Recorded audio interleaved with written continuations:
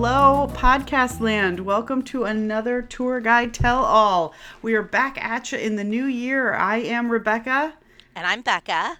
And we are the Rebeccas. All right, first one of 2021. Doing it good. We are back at you in your ear holes with the second half of a two-parter. Last week you heard about inaugurations and sort of their fun little trivia things, and it was very exciting. In this week we want to drill down on one particular election and end with kind of a really fascinating inauguration that had sort of interesting implications. So we're going to talk about the election of 1840. Y'all, here it is. Woohoo! Yes. And it's my hope for this podcast that we really get to dig into most of the past presidential elections, because I really love talking about election history. I think that a lot of people, and some of it's recency bias or whatever, and some of it's the way that media news exists today as opposed to maybe 50 or 200 years ago.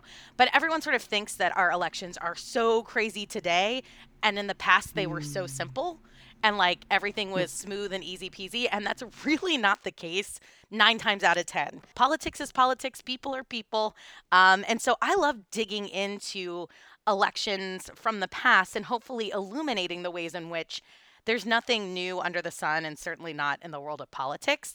And this election of 1840, is so interesting to me because it is going to end up establishing a bunch of firsts and precedent setting for how we deal with things in our American political system. So many things.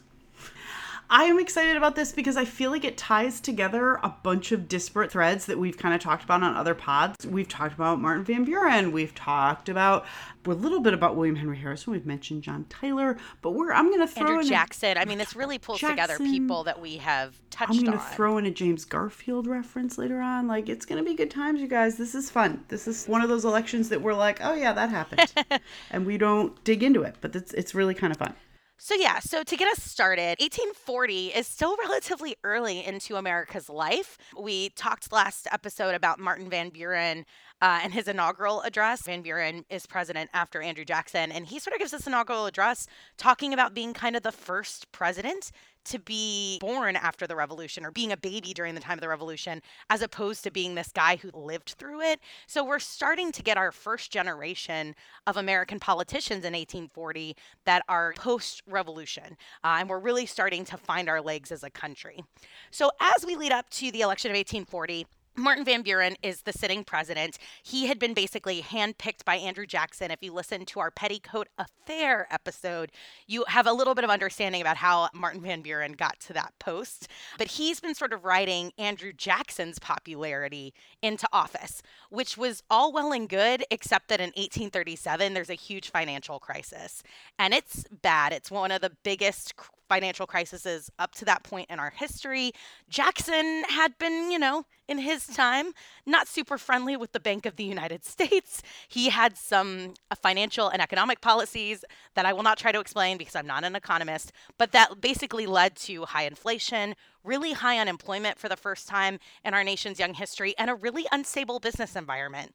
So you have Martin Van Buren coming into office, writing a lot of popular support for Jackson, but right underneath all of that, there is a lot of economic distress with the inflation, with unemployment, and for the first time too, a lot of businesses feeling like this is an unstable time to invest. And so it's not good. The everyday American's hurting, the everyday businessman is hurting, people's pocketbooks are feeling it, and Martin Van Buren, for all of his savviness as a politician, and he was savvy, he did not always think about, I think, image.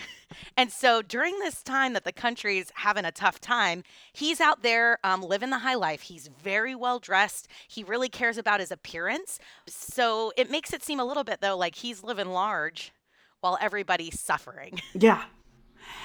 He's not the only president that's going to do this, by the way. Herbert Hoover kind of does this too during the Great Depression. But Martin Van Buren, really part of the economic depression that happens, also like Hoover, was not Van Buren's fault necessarily. A lot of the blame could probably be laid at Jackson's feet, but no one did because Jackson's gone and he's a hero. And now we have Van Buren and he's going to take the fall for a lot of this. And then he lives really large and has big dinners and looks nice, and it's not really fitting the mood. Yeah, he kind of continues all the pomp and circumstance of the presidency and kind of keeps his personal style instead of pivoting to a more like austere Yeah. lifestyle. So Martin Van Buren comes in pretty popular, but as it's coming time for Martin Van Buren to run for reelection, there's a lot of people who are not happy. And even people who are Jacksonian sort of Democrats who supported Jackson, supported Martin Van Buren in his first term, there's a lot of people in the second term who are going, is this the best direction for us? So we're entering into the election of 1840 with an unpopular incumbent and a lot of discontent, but also not necessarily an organized opposition party. So, really, at this point in the 1840s, we have the Whig Party.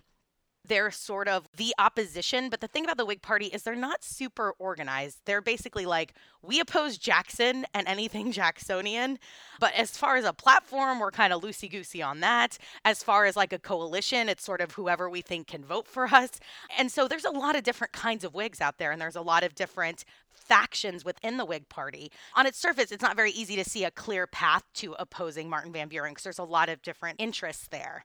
And in 1836, there had been 3 different Whigs that had challenged Martin Van Buren, and you can imagine how that went. They split the vote. Martin Van Buren sails pretty easily into the election. So when it comes time for 1840, obviously the Whig Party is looking at some of their big players, people like Henry Clay, who we've talked about on the podcast, Daniel Webster. These are people who are really well respected in political circles. They're really well known in DC, but they're not broadly popular the way like Andrew Jackson was.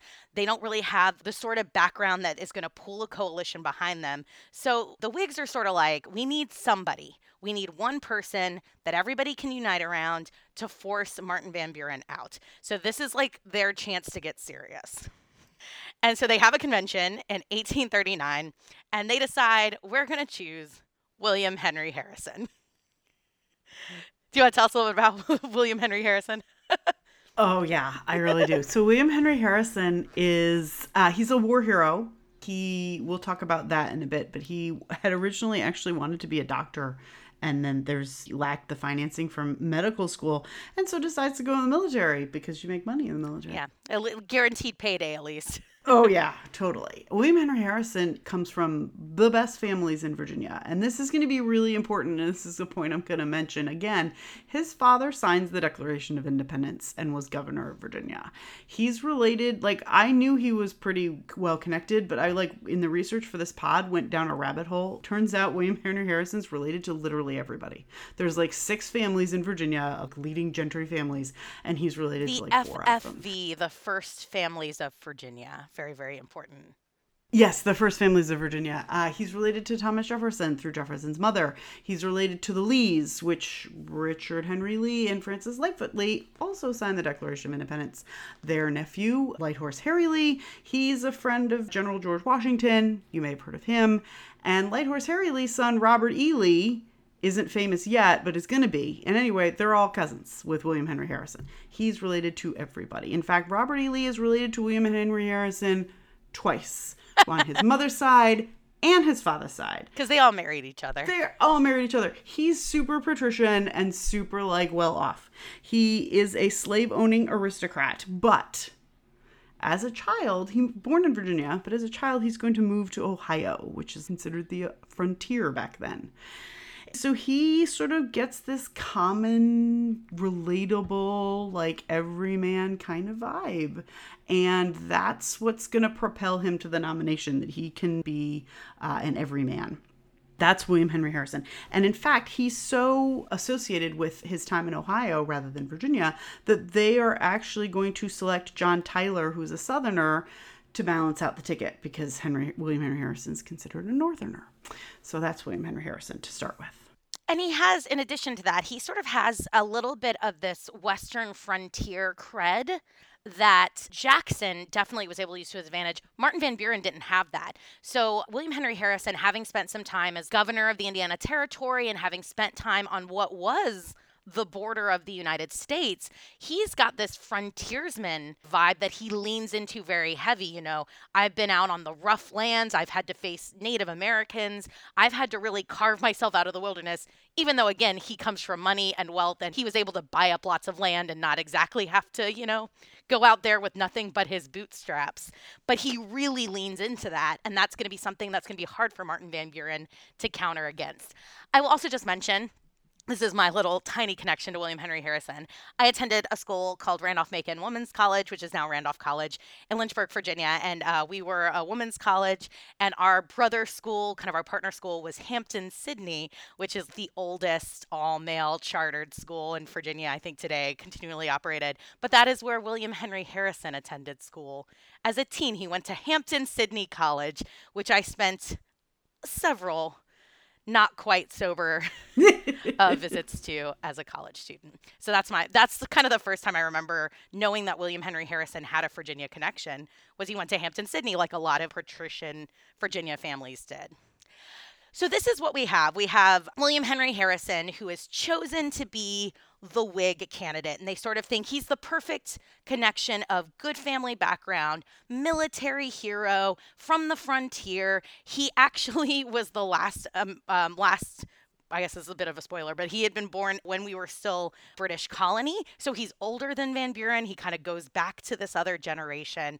So he's sort of seen as the Whigs' answer to an Andrew Jackson-esque candidate. One thing, though, is he is older. He's older than Van Buren. In fact, at the time, he's in his 60s, which was considered quite old to be running for president of the United States. And he's going to be running against Martin Van Buren, the incumbent. He's backed by Jackson. Van Buren does have Jackson's support, who's still very much the party leader. But there's this question of who is going to be Martin Van Buren's running mate. Martin Van Buren had a vice president in his first term named Richard Johnson, but nobody liked Richard Johnson. He was not popular with the party. He was not popular with Martin Van Buren. And there was so much dissent within the Democratic Party that ultimately they just did not have a vice presidential candidate. That is the only time since the 12th Amendment that a major party has failed to put a vice presidential candidate on the ticket. Can you imagine, I hate to bring this to 2020, but can you imagine the uproar today if, a presidential candidate just decided not to have a running mate? It'd be insane. That's crazy to me. Anyway, so he just doesn't have a vice president. It's fine. It'll all work out. And so often, like the case with using Tyler on the ticket with Harrison, it's often so used to balance or to pick up votes or something, but this maybe is going to be one of several missteps Martin Van Buren and the Democratic Party make, is they just can't agree, so they leave that spot empty. So there's nobody to counterbalance Van Buren on his ticket, and that might be a problem. So as we get to this election, you can sort of imagine the way it breaks down. Harrison is obviously going to run kind of on this platform of Martin Van Buren as a snob, as an elite, as somebody who has fiddled while the nation has burned economically. And he is going to portray himself as a war hero and a simple man of the frontier, which is not really what he is, but that's sort of the persona he's going to keep pushing forward. I think one of the things that I think about this election is that William Henry Harrison's incredibly savvy. Or either him or the people who are around him, he is going to follow the Jackson mold as far as I'm a military hero. So he adopts that sort of populist military stance, and he's going to turn himself into a man of the people, which he's not at all. And not at all. Somehow he makes Martin Van Buren into this rich swell. Martin Van Buren's parents were immigrants. In fact, this is a little trivia fact. Martin Van Buren is the only president of the United States for whom English was not the language he spoke growing up in the home. His parents were Dutch immigrants. His first language was Dutch. His father owned a bar. They were comfortable, but the idea that that Harrison very skillfully flips the tables on this is really kind of genius to me. And the other thing that I think Harrison taps into is there's something that we have today, which is the idea that we want to have a beer with the president of the United States. we talked about this a lot in the election in 2000. This was a big part of like Reagan's appeal. Like we want the president to be a normal guy. And we think of this because we're sort of presentist. We think of this as like a present moment. But the truth is this has been a strain in American public life since the beginning. This is part of Jackson's appeal. This is part of Harrison, what Harrison is going to very skillfully tap into. We want to hang out with our president. There are people who want the president to be like an average Joe. And Harrison just takes that and runs with it.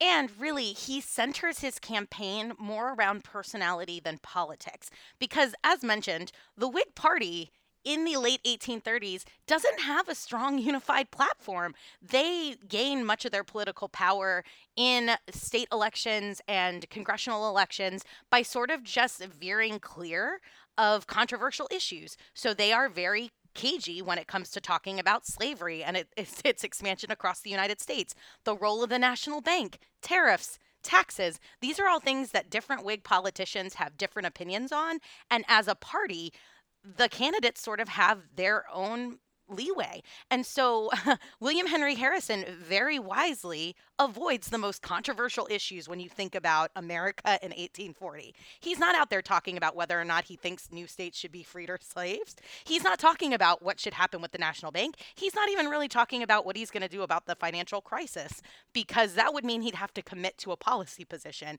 So it's, for me, the role reversal of his image is fascinating, but it's also something that, again, I think we tend to associate more with 20th century politics, which is style over substance. Super a lot. He basically just says, hey, I'm really cool and I fought in a war, so you should make me president. And yeah, and because we're still in such these early stages of the party, you could be a Whig who was anti-slavery and, pro-tariffs and think that William Henry Harrison was your guy. You could also be a slave-owning aristocrat who wants to see the national bank abolished and think Harrison's your guy. So it kind of works. It seems like it shouldn't, because how do you build a coalition that way? But it kind of does work because he's just not making any promises to anybody. Right, which is, great if you could get away with it, which he does. I don't know how, but he does. And they campaign. We've talked about this in previous episodes in terms of like the idea of campaigning is still really, really new in the 1800s. And it was kind of seen as unseemly for like the candidates to be out there campaigning. You were supposed to kind of sit back and let your appointed people represent you. But Harrison's campaign is really out there. They mass produce goods like cups and plates and flags and sewing kits. They hand out booze at their events, which of course make them very popular. They write songs, which we're going to talk about in a minute. And they come up with catchy slogans, like they call Van Buren Van Ruin. So whenever they give speeches, that's what they refer to him as. And they make, banners that talk about getting rid of Van Ruin. So it's politicking in a way that would feel very familiar to us today. And it's been in existence for almost 200 years. Yeah, I love that about this election is that there's a through line for so many things that like kind of originate here. Van Ruin, that's not actually as good a slogan as I think that is. That's not a true rhyme. Van Buren and Van Ruin. This would be the kind of thing, if I heard it in a song, it would hurt my ear because it sounds like it rhymes, but it doesn't. But, in terms of politicking, it's pretty good. Pretty good. It lays out why you think Van Buren doesn't deserve to have a second term. He's led us to financial ruin.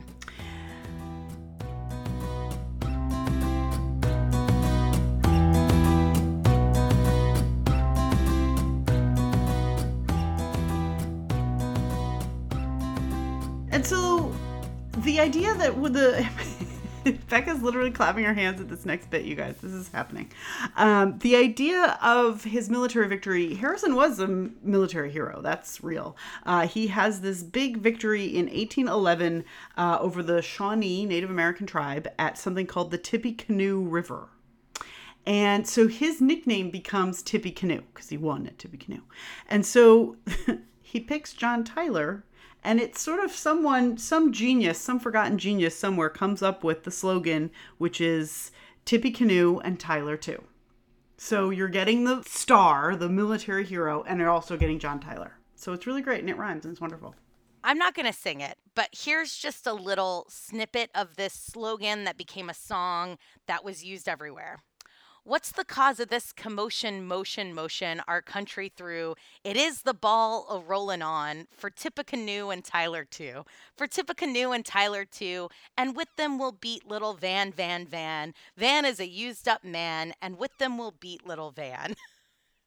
So that's just the first verse and the chorus. The original version allegedly had 12 verses to it, which is crazy. You can go on YouTube and we'll put some of this in the show notes. You can find versions of the song that has been been recorded and preserved. The band They Might Be Giants had a version, which in the early 2000s is where I had first heard it. And yeah, they actually got out balls and stuff and they would to roll Van Buren out. So it really was spectacle in a campaign that was still pretty novel at this time. To have these sorts of things, to have these songs, to have these slogans, to have these literal kind of events where you've got the ball rolling. This is a new era in campaigning. And then Van Buren plays directly into their hands. Yeah, because their basic, the Democrats and Martin Van Buren's basic shot back is that Harrison is too old. He's 68 at the time of this election, which at the time would make him the oldest man running for president. They call him Granny Harrison, which is not particularly clever, but still makes me chuckle. They say that he's senile and out of touch. And then they say this. They say that he should just take his hard cider and his pension and sit out the rest of his days at his log cabin. And William Henry Harrison is like, that's great. I will become the log cabin president. That's exactly what he does. He is going to take this and he becomes a log cabin candidate. He has a log cabin. He brings hard cider and will dip ladles out to people at his rallies. He literally owns this entire image. And he's like, yeah, I'm a log cabin president. I'm of the people. And look at these DC elite who are calling me too old to lead you. He just basically turns it on its head. And it's so this is the first election with mass-produced campaign marketing. He's going to sell little hatchets filled with hard cider and little mini log cabins. They're going to have sewing kits and cups and plates, and they hand out booze all over the place, which, as you can imagine, is going to make them pretty popular as far as the campaign rallies. So it's going to be this really interesting notion of, hey, look at our rallies. They're for the people. They're for you. As opposed to these DC people, these DC elite, Martin Van Buren, who's trying to ruin you economically. And it just plugs in and works. And it just shows, I think, how savvy Harrison is. And we don't have any, for reasons we'll get into, we don't have a lot of examples of Harrison's sort of political savvy for reasons coming up, but I feel like he was a pretty savvy politician, and that kind of gets lost in the sort of fun about his election. Yeah. And for me, this election is up to this point in Martin Van Buren's political life, I would have called him exceptionally savvy. He navigates the Jacksonian cabinet and all the ups and downs and scandal there skillfully. Prior to that, he was always very careful about where he positioned himself as new political parties were being developed. But he gets to this re-election, and I think this happens in general when presidents have been in the White House for 4 years. You get a little disconnected. It just is part of the process from the people, from what's happening. You're insulated. And Martin Van Buren sees what's happening in 1840. He sees the way Harrison is campaigning, but he just sort of tells himself, I need to just do this the way we've always done it. So he doesn't go out to do rallies. He doesn't go out and do things. He has his appointed people go and make some speeches, and he will, this is his idea of campaigning, is he will ask citizens to send him questions, and he will write responses that are printed in a couple of big city newspapers. And it's so he can give long, lengthy answers about policy. So you've got one guy out here, you know, with his log cabin, handing out booze and singing songs. And then you have Martin Van Buren writing op-eds in the big city's elite papers. He's playing right into what Harrison wants. And it's such a miscalculation. You know, it just shows that while Van Buren's the younger candidate, he's a little out of step with where the political wind is blowing. Yeah, and it's so, and the other thing I think Martin Van Buren's widower status hurts him at this point. First of all, he doesn't have a vice presidential candidate to take some of the heat away from him. Well, and to go out and do events and be the face. Right. He also doesn't have a first lady to help soften his image. And it seems pretty easy to manipulate. Oh, he's this DC insider who just literally has like smoke-filled poker games all the time. Like he's got no like, there's no feminine presence. There's no one else to help take some of this heat away from him. I feel like that's playing into this as well. I think we should mention at this point, not only is William Henry Harrison married, but he and his wife Anna have 10 children. That's just how they did it back then, ladies. 10 children. No thanks. Which is a lot, and will also explain things we will discuss later. So Martin Van Buren, sort of like, I guess, optimistically, thinks he's got a chance in this election until he gets to about the end of October of 1840, and he starts realizing that in D.C. and around the country, the popular opinion is that he's going to lose.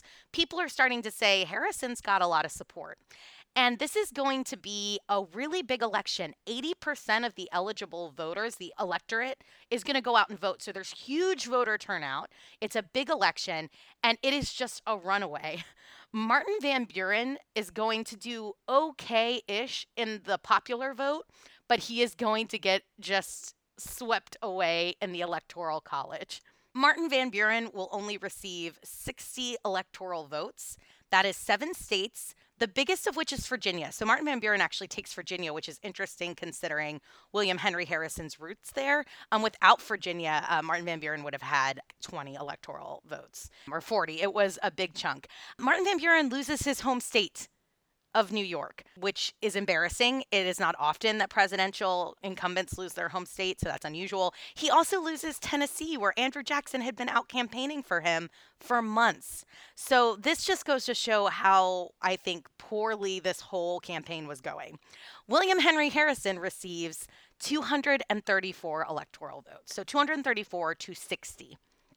He sweeps the West. He sweeps New England and East Coast, the industry corridor. And this is the first time someone in the United States will win the U.S. presidency with more than 1 million votes. So we're starting to see the voting population growing, and he does very, very well in this election. So William Henry Harrison, despite his age, despite being 68, really rides in like with an overwhelming mandate. So this is a pretty good position to be in. There's no questioning this election. The American people want William Henry Harrison. And if I were William Henry Harrison, I'd be feeling pretty good in November of 1840. I'd have been feeling pretty good back then, too. And he had a lot of time to enjoy it because the inauguration, as we learned in the last episode, was not until March. Until March, right. So March of 1841, he's going to be inaugurated. And he was, at that time, and for the next 140 years, the oldest president to be elected. Up until Ronald Reagan is sworn in 140 years later, William Henry Harrison is our oldest chief executive. And he wants to not be bothered by these charges that he's too old. But Granny Harrison clearly got to him. Sure, nobody likes being called that. No. Particularly probably a man, I would imagine. And so he wants to like answer the charges in sort of a very visual way. What he's going to do is he's going to prove that his age is not an issue by giving the longest inaugural address in American history. It is to this day the longest inaugural address, 1 hour and 45 minutes. And today, inaugurations are January, which is always cold and disgusting. Back then, the beginning of March can be okay, but not that year. March 4th was very cold and very rainy that day. And like an idiot, Harrison doesn't wear a coat. Again, he's trying to show his vigor and his youth, so he eschews a heavy coat. He eschews a lot of the accessory you would wear if it's 30, 40, 30 degrees and raining. Because he doesn't listen to his mother, tells him to wear a coat outside. And let me just to really, we hit this in the last episode, but 1 hour and 45 minutes is so far out of the range of what inaugural addresses have been. That's over 8,000 words, which makes it almost twice as long as the next longest speech. So, on average, people are giving inaugural addresses of 2,400 words, 2,500 words. Some of the longer ones are maybe 3,500 to 4,000. He's up there given like an almost 2-hour diatribe. It is too long for anyone. And as you mentioned in the last episode, without a microphone or an amplification system, what is even the point? Right. You could just write a letter. And he has to stand there, and the people are standing in the audience. Can you imagine how much they must have been like shifting on their feet and bored? And how do you talk to people for 1 hour and 45 minutes and not notice that their like eyes are glazing over? Anyway. So he gives his inaugural address. He gets sworn in. He starts his presidency. And there's a reason that if you've been listening to this, you're like, I don't really know that much about William Henry Harrison and his time in office, because it's going to be very short. He is going to die 31 days later, so April 4th. Now, there's a lot of, I think, the common sort of talking point is he gives this long speech without his coat on, and he catches his cold and dies. That is not exactly how it plays out, because he's in okay health for a couple of weeks. The first couple weeks, he seems fine. There's no outward sign of illness until about week 3. So there is some debate about what role does the actual speech and the weather play in his ultimate demise. And he's going to go out on March 24th, so 2 weeks later. He's 2.5 weeks later. He's going to go out for a walk in the rain and doesn't change out of his wet clothes when he got back. And then he's going to start to get sick. So it is unclear actually whether the inauguration killed him. My guess is that it weakened him. And his other walk a couple days later is going to further weaken him. There's also, though, it's possible that he died of something completely unrelated to his walks outside without coats. The White House at that time, well, the White House hasn't moved, but at that time, the White House was near kind of a swamp, and there were like bad waters, and it's possible that he got some... Think about no sewage system, no good draining, lots of bacteria floating around in the groundwater. And if you were drinking water from the river, which is what most people were doing, you could get very sick. So gastroenteritis and these GI bacteria were not uncommon with other presidents who have gotten ill in the 19th century or presidential children. Right. So it's possible that it was not at all pneumonia or the cold or whatever his age. It's possible that it was bad bacteria. It's also possible it was typhoid. We don't know, because they were very cagey about his health. The White House is not going to be particularly transparent about the state of the health of the president. We don't know, for example, like he spends a good bit of time after March 24th kind of unconscious. So he's not really leading for the last like week and a half either there. But the White House is going to be kind of vague about the details about his health. Most of what we know today about what doctors did in that week and a half comes from their remembrances and letters and journals after the fact, not from press reports and not from any information that was distributed to the public. That said, you got to kind of feel for William Henry Harrison, because medicine back then was a little different than it is today. They were like, oh, you don't feel well, here's opium. Oh, there's something not wrong. Obviously, laxatives are the way to go. They then try to do the cupping treatment where they put the glass cups on and they heat them up, which they also did to Washington. There's conflicting reports on whether William Henry Harrison was bled. They said initially they didn't, but doctors said that there was some bleeding towards the end when they were not sure what else to do. So not only are you fighting off infections, bacteria, possibly pneumonia, but now you've got opium and laxatives and bleeding and all these other things happening. That's going to really weaken you, especially if you are pushing 70 years old. This is where his age does become the issue. Yes. It's a lot harder to bounce back. You don't have the immune system. You don't have the strength that you might have had 20 years earlier. And I feel like, and this is where I'm going to drop a Garfield reference. I feel like in some ways, like Garfield, the cure is worse than the actual disease. And it's actually like them trying to cure him is what kills him. And the other thing I'm going to drop about Garfield here is, like James Garfield, William Henry Harrison had the makings of being a decent, sort of effective president. He seems to have been pretty savvy on the campaign trail. A lot of this stuff we talked about is going to be really savvy political moves on his part. So it would have been interesting to see what happened to him had he had a chance to exercise his mandate and lead. Unfortunately, with only 31 days and he spends 10 of them unconscious, there's not a lot to go on, so we don't know what kind of a president he would have been. The other thing about William Henry Harrison that's interesting to me is that the Whigs want him to be president, and he's got this overwhelming mandate, and the Whigs end up getting none of the things that they wanted. John Tyler was very much an independent and is going to actively oppose a lot of Whig policies and kind of go his own route. John Tyler is an interesting dude.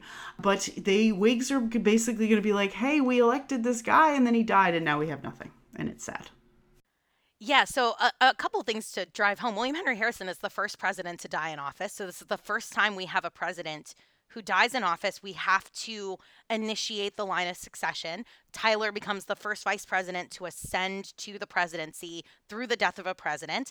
And yeah, he is not exactly what the Whigs were hoping for. He had been a Democrat. He had been basically a Jacksonian supporter up until the nullification crisis, which we touched on briefly in our Petticoat Affair episode. So he's a Whig, like in name only and only recently. I don't know, what you call that? Would that be a wino, Whig in name only? I will go with wino? that. Yeah, we'll go with wino. We'll go with that. Oh, a Whig no. Whig. He was a Whig no, Whig in name only.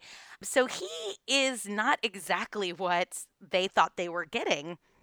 And it's also just a little unusual. Nobody up to this point really, it's in the Constitution, but like nobody had really thought, what is it going to be like when a president dies and has to be replaced? Because even when you vote, and I think that's true at any point, you vote typically the top of the ticket. And that's the person who gets the most attention and look. It's not too surprising that Tyler isn't super popular among Harrison's cabinet and among many of the people in DC. They call him his accidency, because he's the accidental president. He's going to be the first president to see one of his vetoes overridden, which kind of shows his political power or lack thereof. He has some difficulty trying to get anything accomplished. And it's also worth pausing on this moment. Like today, like, God forbid the worst happens, the president dies. We know what happens. Like, it's happened a bunch of times previous. But at this time, it says never happened before. So they're wondering, do we hold a new election? Is it automatically the vice president? How does this exactly work? Do we pick a new vice president? How does this, in practical terms, how does this all happen? This is all totally brand new. And John Tyler doesn't really seem to be the right man for this job, but he has to step into the breach here. And I will, last thing I'll mention about Tyler, just because I think he's such a weirdo, like in American history, that we don't talk about enough, but he sides with the Confederacy, and he actually will serve in the Confederate House of Representatives, not for long because he dies shortly thereafter. But here's a guy who, like, accidentally becomes president, can't really get anything done because he has no coalition behind him, has no power. Then just a few days before he leaves office, he annexes Texas, and then he joins the Confederacy. He's just it's a weird thing. And often when you see kind of lists of worst presidents, he's sort of dumped in there. And a lot of people just, I feel like, don't know Tyler. And I think we could probably do a whole episode on Tyler. Do you want to hear my Tyler fun fact? I feel like you know this, but you might have forgotten. Tyler, up until like a month or so ago, had a living grandchild. That's right. He had, so I will say, William Henry Harrison had 10 kids. Tyler and his wives, because I think he had two, 15 kids. He fathered 15 children, which is why he had living grandchildren. And several of them, like, late in his life. Like, his second marriage is, like, while he's president and later. And, like, he's having little kids while he's an older gentleman. And one of his children has a second spouse and has children later in his life. And apparently they're all very long-lived and quite virile, because he had a living grandson who was in his 80s and passed away, like, 2 or 3 months ago. Yeah, and everybody, like, freaked out. Everybody was like, wait, what? So one last thing I will say about William Henry Harrison before we go to the curse, I think we'll talk about a curse, but before we do that, is William Henry Harrison did leave behind a lot of children and grandchildren, including his grandson, Benjamin Harrison, who would become president of the United States, making William Henry Harrison and Benjamin Harrison the only grandfather-grandson combo duo to hold that office. So we've had 2 sets of father-sons, but this is our only grandfather-grandson duo. So it's sort of interesting to me. William Henry Harrison is so short-lived in the office, but he kind of has this legacy of his grandson, who I don't think Benjamin Harrison is as well remembered, although he's certainly, I think, very interesting, and he lives long enough to be president and, you know, have his term. And he had a really great, interesting wife, Carolyn Harrison, who I'd love to talk about in a podcast someday. But I think if we were to, other than dying so shortly after his inauguration, I think when we talk about William Henry Harrison, there is a curse. I'm so excited about this. A curse associated. I love the curse. Do you want to do it? You want me to do it? Can I please? Okay, this you is can exciting. do it, yes, please. Okay, so the curse of Tecumseh. Tecumseh is, I know, Tecumseh is the Native American, the Shawnee chief that William Henry Harrison is going to defeat at Tippecanoe. And the story goes that before his defeat, or after his defeat, but before his death, Tecumseh is going to put a curse on him that he is going to ascend to be the big chief and is going to die, and that subsequent big chiefs are going to die after him. And the curse is this, and there's a lot of, like, right at first, Harrison kind of laughs at this, but he's not laughing after he dies 31 days into his presidency. And then Harrison is elected in 1840. And so the curse apparently is every 20 years. Harrison's elected in 1840, he dies. Elected in 1860 is Abraham Lincoln, he gets assassinated. Elected in 1880 is James Garfield, he gets assassinated. Elected in 1900 is William McKinley, he gets assassinated. 1920 is Warren Harding, who we talked about. Doesn't end great for Warren Harding.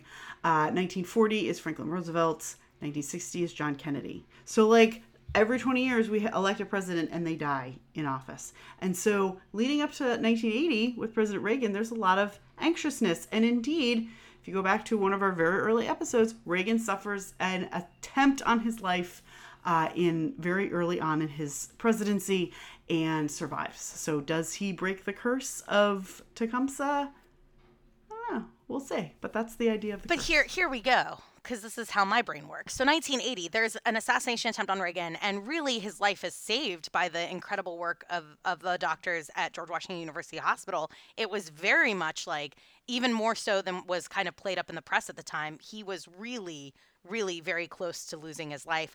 20 years later, 2000, that's George W. Bush. Rebecca, you and we're contemporaries. I remember this day so vividly. That man threw a shoe right at George W. Bush's head.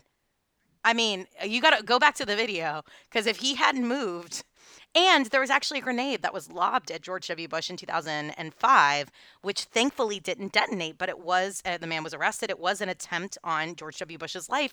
So if you are willing to accept that the Secret Service is better at their job now, or we have Secret Service to do this job, and George W. Bush had cat-like reflexes that saved him from the shoe, if you believe in such a curse, the next time would be 2020. So some people would say Reagan broke the curse. I'm open enough, and I want everyone listening to know I wish no ill will on anyone who's ever elected president of the United States. But it's worth noting that Joseph Biden will become the oldest elected president in American history. Well, this took a dark turn. And again, if you're listening, I love my country. I respect everyone who holds the office of president of the United States. But curses are curses. Facts I know. Are facts. You can't argue with the curses comes to guys. Like, this is real. This is the real. He already sprained his ankle, right? So maybe that was it. Right. I agree. So that's what... So William Henry Harrison, the curse at Tecumseh. I like when you call it curse of Tippecanoe, because I cannot stop myself from wanting to say, and Tyler too. So that's the 1840 election, which was fun. 1840 election, truly, I hope the takeaway on this is elections are not that different today than they were 200 years ago. No, and that's years ago. That's my like big thing with this election is it introduces so many elements that are going to keep cropping up again and again. And it's just, there's nothing really new under the sun. And I bring this up on tours all the time to be like, hey, we're just as mean today as we were back then. And that's kind of how it goes. So thank you guys so much for tuning in and listening. As always, we are so thankful for our listeners. If you're liking the podcast, make sure that you're subscribed. And if you have a chance to leave us a review, we love a 5-star review. Your comments mean so much to us. You can always reach out to us on social media at Tour Guide Tell All on Instagram and Facebook, at Tour Guide Tell on Twitter. You can email us, tourguidetellall@gmail.com. We love your emails. If you send us a good one, we promise to share it on the podcast. But you can also pitch the pod. Let us know what topics you want to hear from us. We're working on developing the spring schedule now. So if you have suggestions or eras that you're curious about or topics you want us to go more in depth on, we'd love to hear your thoughts. Also, a huge thank you to our patrons who do so much to support us. You guys have been amazing. You made 2020 possible for us to get through. For as little as $3 a month, you can get special access to videos, advanced episodes. You get special discounts, special goodies. You can get signed books, and we're going to be unveiling, I think, something special soon for our patrons where you'll get a chance to call in and ask us some questions. So become a patron, support us. That would be awesome. But we love you all regardless. We have so many exciting things coming up in February and March. February is Black History Month, so we're going to do a bunch of cool things. We're going to do some African Americans at Arlington National Cemetery. We're going to talk about Barbara Jordan. We're going to talk about Hiram Revels, who's the first African American to serve in the Senate. And then March is Women's History Month. We're going to talk about Frances Perkins, who's the first woman to serve in cabinet. We're going to talk about Madeline Pollard, who you've not heard of, but is at the center of a very real and very interesting sex scandal. We're going to talk about Florence Kennedy, who you also haven't heard of, but she's really fascinating too. And it's going to be really great. So if you have ideas or for April, we're starting to think about April, and it's going to be really great. So let us know. And thank you guys so very much for coming along this ride with us. It's been a lot of fun. Thank you guys. Bye. Thanks. Bye.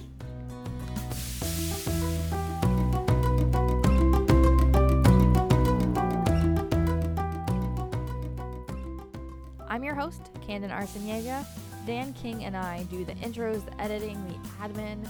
Becca Grawl and Rebecca Fackner do the research and the talking. We are all guides for free tours by foot in Washington, D.C. This is Tour Guide Tell All. Until next time.